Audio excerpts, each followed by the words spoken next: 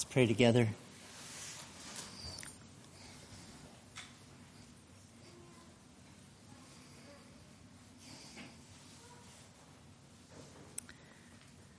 Lord, we say with Paul, thanks be to God for his indescribable gift. We thank you for Jesus and all the truth we have just sung about him and to him. He is our all in all. Lord, he is our Savior from our sin. He gives a peace that the world can't give or take away, that passes understanding.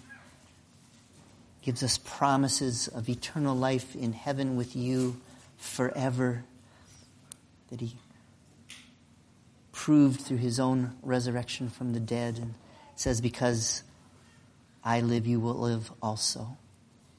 And thank you that he is committed to preserving us to the end and intercedes for us even now at the right hand of God. He's praying for us.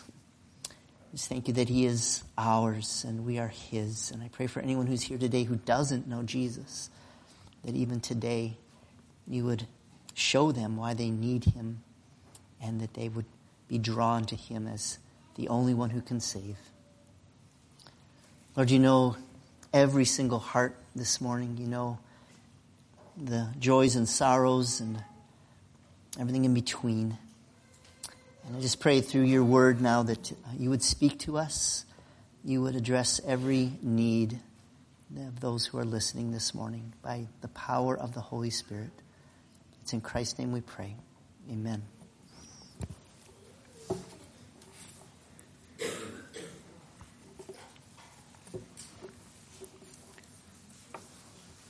One of the reasons God's people love the Psalms is that they express the feelings of our hearts in a wide variety of life's experiences. Our text for today starts off with the distressing situation of feeling forgotten by God. If you have your Bible, please turn with me to Psalm 13 as we begin another series of summer psalms. Psalm 13.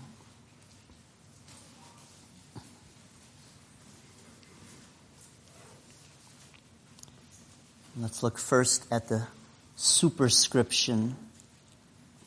It says, for the choir director. And that tells us this psalm was deliberately composed to be used by God's people. It's not just a private journal entry that was never intended to be seen by anybody else. David wrote it so that others would benefit from his experience. Romans 15:4 says, whatever was written in earlier times, including this psalm, was written for our instruction. So there's something we're intended to learn from what David wrote. And it goes on to say that through the encouragement of the scriptures, we might have hope. So we're intended to learn something that will strengthen our hope in this psalm. And we're told it is a psalm of David, a man after God's own heart. He wrote most of the psalms, including a lot of psalms of joy and praise and thanksgiving, very upbeat. And yet in this psalm, it starts off on a very discouraging note. And that just reminds us that even strong believers sometimes experience seasons when God seems far away. Maybe you're in a season like that right now, or you have been before. So in the first two verses, we see David expressing complaints to God.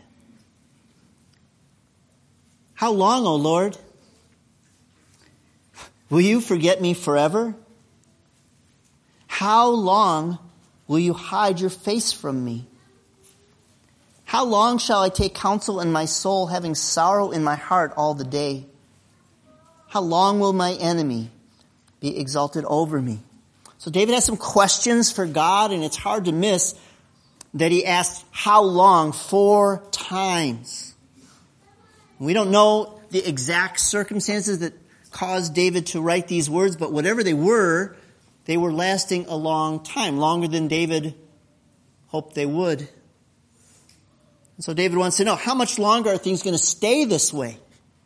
When will things get better?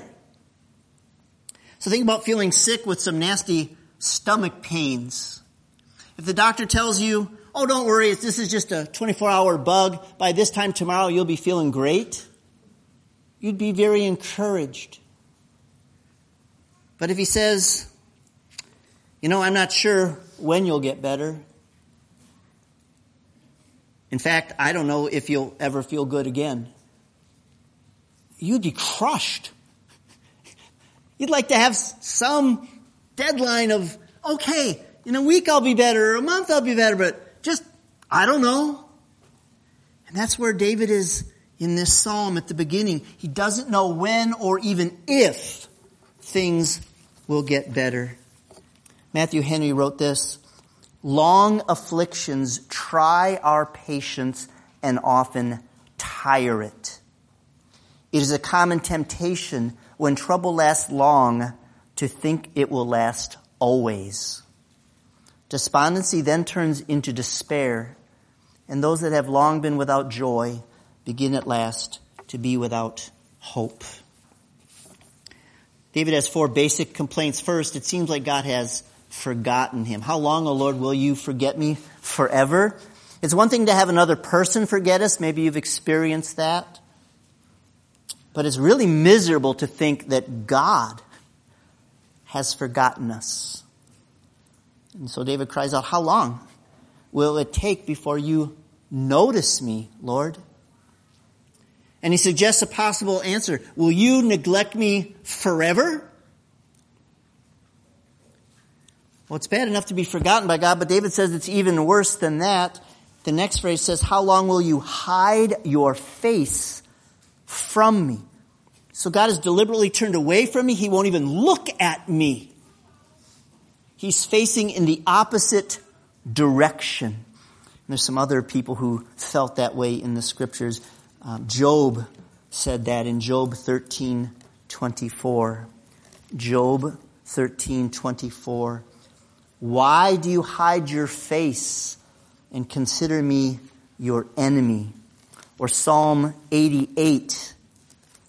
Psalm 88, this is Ethan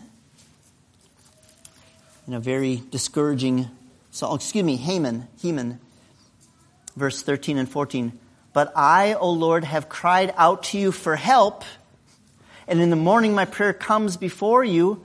O Lord, why do you reject my soul? Why do you hide your face from me? So I'm going to you, Lord. I'm trying to get through, and you're hiding your face from me. Or Jeremiah says that in Lamentations 5, verse 20. Why do you forget us forever? Why do you forsake us so long? Third, God has left me on my own. Back in Psalm 13, how long shall I take counsel in my soul, having sorrow in my heart all the day? So if you read 1st and 2nd Samuel, David would inquire of the Lord. He would seek God's guidance, seek God's counsel. What do you want me to do, Lord? Should I go pursue the Philistines? Should I go do this? And God would answer. But here, David's seeking answers from God, and he's not getting any answers. So he has to take counsel in his own soul. And David says, now I have to figure out things in my own wisdom. I don't have the benefit of God directing me. And when I try to come up with a way out of this mess, it produces nothing but sorrow in my heart all day long. And last, how long will God let my enemies have the upper hand? How long will my enemy be exalted over me? As you read David's biography in 1st and 2nd Samuel, you see he always has enemies to deal with. Saul, Absalom, others are against him and want him out of the way. So Ronald Allen summarizes these first 2 verses like this. I'm hurting, they're winning, and you don't care. So here's David, a man after God's own heart, saying, God is nowhere to be found. He is not answering my prayers. He has left me on my own to deal with all my troubles, and I have no idea if or when God will come through for me. Charles Spurgeon writes, if you have never yet found occasion to use the language of this psalm, you will do so before long. In other words, sooner or later, just about all of us will go through some times when it feels like God is absent and silent. And that's a very discouraging place to be. Well, you might be thinking, okay, it's somewhat encouraging to know I'm not the only one who's ever felt forgotten by God.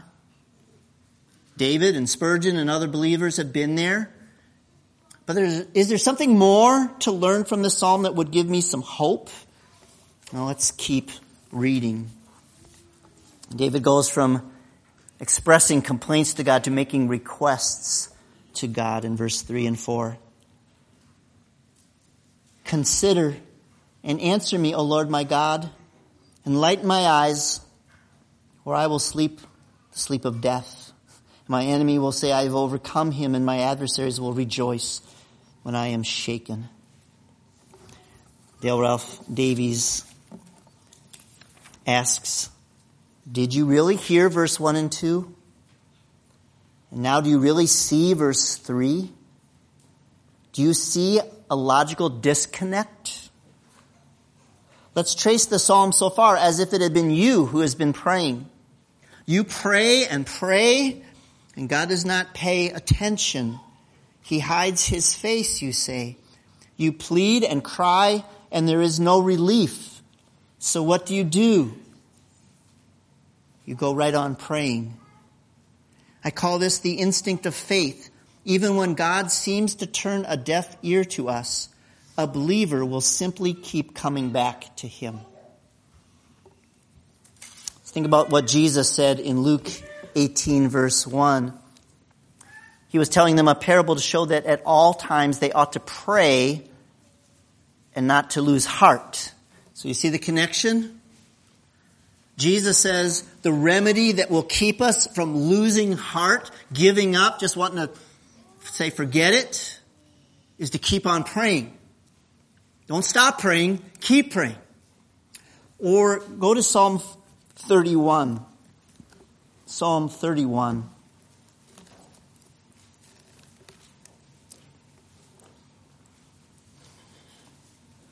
Verse 22.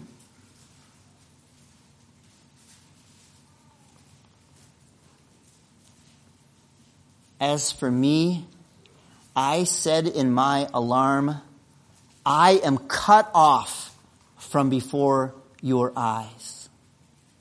Nevertheless, you heard the voice of my supplications when I cried to you. See what's going on there? David's in some kind of crisis. He feels cut off from God. God's forgotten me. God's forsaken me. I can't get through to him. Where is he? Doesn't seem like my prayers are getting through. And then he says, but in spite of my fears and doubts, God still heard all my prayers. Isn't that encouraging? You might not feel like you're getting through. You might be praying and praying and praying for a long time, and it feels like, well, that's not doing any good. But God hears every single one of those. Nevertheless, isn't that a beautiful word? In spite of what I was thinking and feeling, God was being faithful. David makes 3 requests. First of all, consider. Look it up in the dictionary. It means to think of, especially with regard to taking some action, to take into account, to regard or treat in an attentive or kindly way. In other words, Lord, it seems like you've been ignoring me. Would you please pay attention to me? Second request is answer me. Lord, it sure seems like you're not listening when I pray. Would you please answer my prayers? And third, enlighten my eyes, or light up my eyes. David's not talking about physical vision, but spiritual insight. Lord, I'm in the dark about what's going on. I've been taking counsel of my own soul, and that doesn't help. I can't see anything clearly doing that. Please open my eyes to see my situation from your perspective instead of just my perception. Our perception of reality is often inaccurate. Have you figured that out? We misread a person's facial expression or misjudge what they meant by a comment, and we jump to wrong conclusions about what's going on in the relationship. And we do that with God too. Think of Jacob. All his circumstances seem to be going wrong. He thought Joseph was dead. Now they're going to take away Benjamin, and just everything's going wrong. And at one point he gets so discouraged, he says, all these things are against me. Is that true? Well, if you keep reading in Genesis, you discover all of those things are actually working for his good. Joseph will summarize the whole story by, you meant it for evil, but God meant it for good. Or, when you hear about the Apostle Paul being in prison, we might think, well, that's bad news. That's a setback for the gospel. But that's not the right way to see it. Go to Philippians 1. Philippians chapter 1.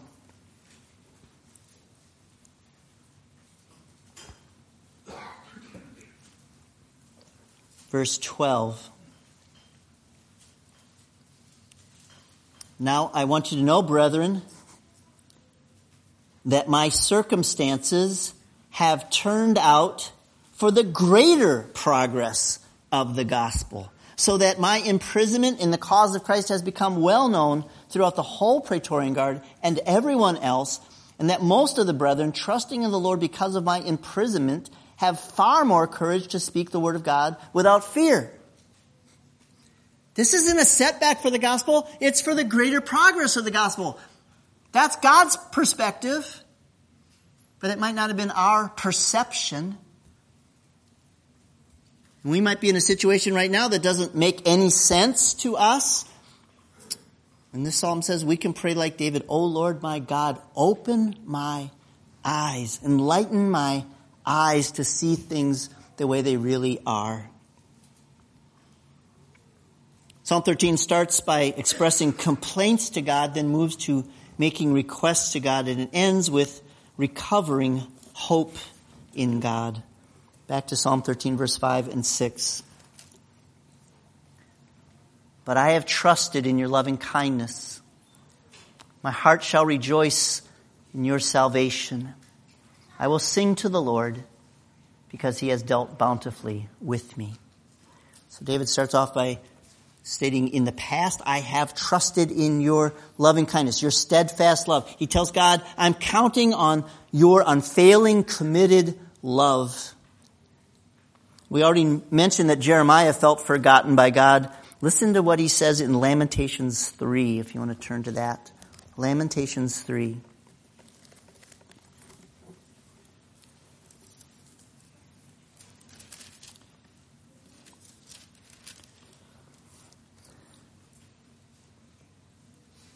Verses 1 through 20 is just one lament after another. Here's the summary of it. Verse 17. My soul has been rejected from peace. I have forgotten happiness. So I say, my strength has perished, and so has my hope from the Lord. So no peace, no happiness, no strength, no hope. Pretty low. Verse 21. This I recall to my mind, therefore I have hope. The Lord's loving kindnesses indeed never cease. His compassions never fail. They are new every morning. Great is your faithfulness. The Lord is my portion, says my soul. Therefore, I have hope in him. Do you see that change?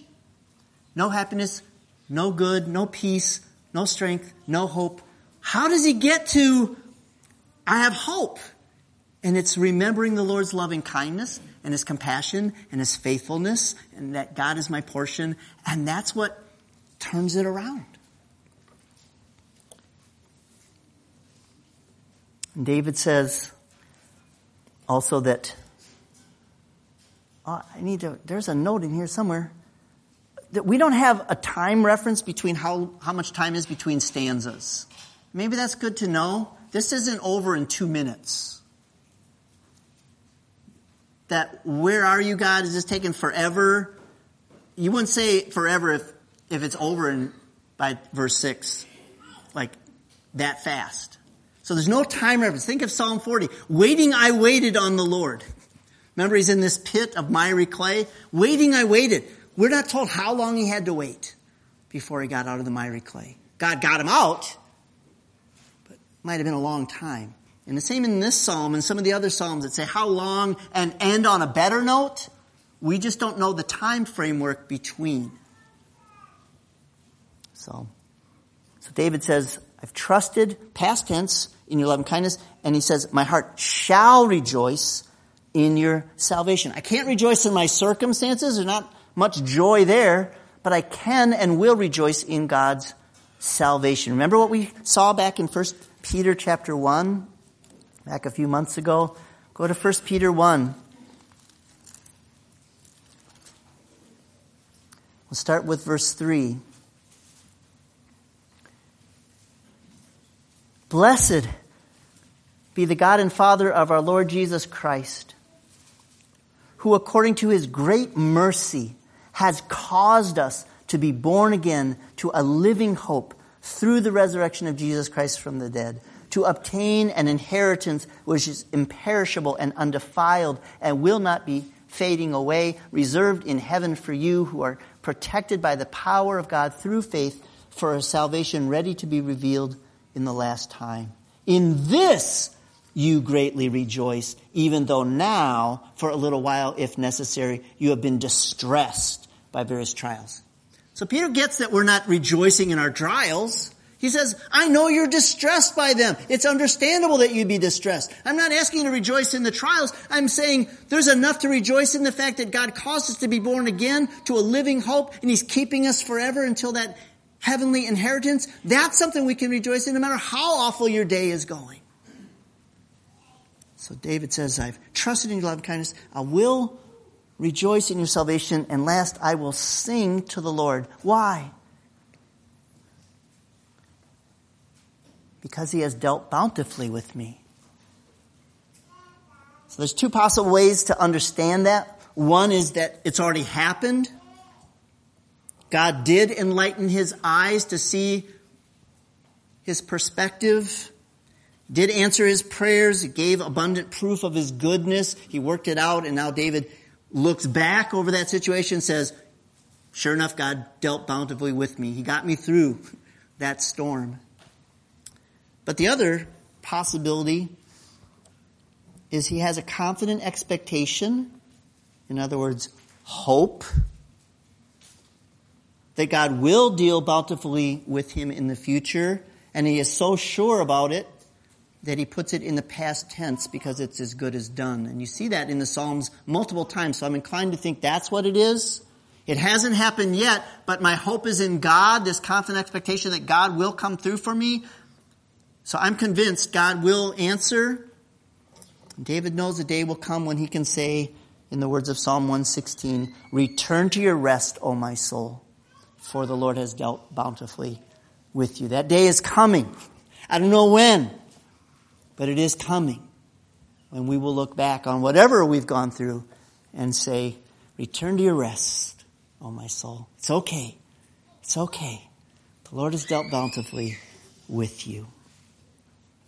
Well, as we close, there's something much worse than feeling forgotten and forsaken by God. And that is actually being forsaken by God and cut off from him forever. That is infinitely worse. If God is alerting you to that danger, acknowledge, I am separated from God right now because of my sin. Isaiah 59:2 says, your sins have made a separation between you and your God. Well, how big a separation is it? Well, the Nordstroms went out to the Grand Canyon this week. Maybe some of you have been there too. I've never been there. I flew over it. but I've never been there. But apparently it ranges from 10 to 18 miles across. So think of God on one side of the Grand Canyon and you on the other side of the Grand Canyon. Let's just split the difference and call it 15 miles. 50 miles between here and God. And I think I could jump that.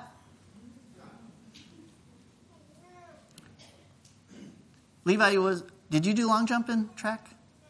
Jesse did. Okay. How far did you jump? How many? 19 feet. Okay, 19 feet. I can't jump as far as Jesse. That may be good for 6. I need to go 15 miles to get over to God. In other words, my good deeds, my religious efforts and activities are going to fall hopelessly short. I'm not going to make it on my anything. 2 Timothy 1 says it this way. God has saved us and called us with a holy calling, not according to our works, but according to his own purpose and grace, which was granted us in Christ Jesus from all eternity. It's not about you jumping over the chasm between you and God. You can't. So just give that up.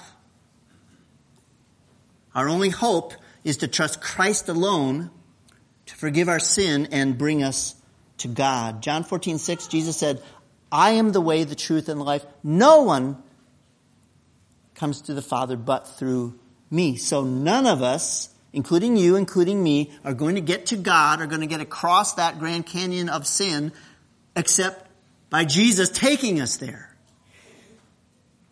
Maybe you've seen the tract or whether it's that has this bridge that's in the shape of a cross. The only bridge that can get us to God is Jesus and his work on the cross and his resurrection. And when Jesus was on the cross, he cried out, my God, why have you forsaken me? Jesus didn't just feel forsaken in that moment. He was forsaken by God the Father.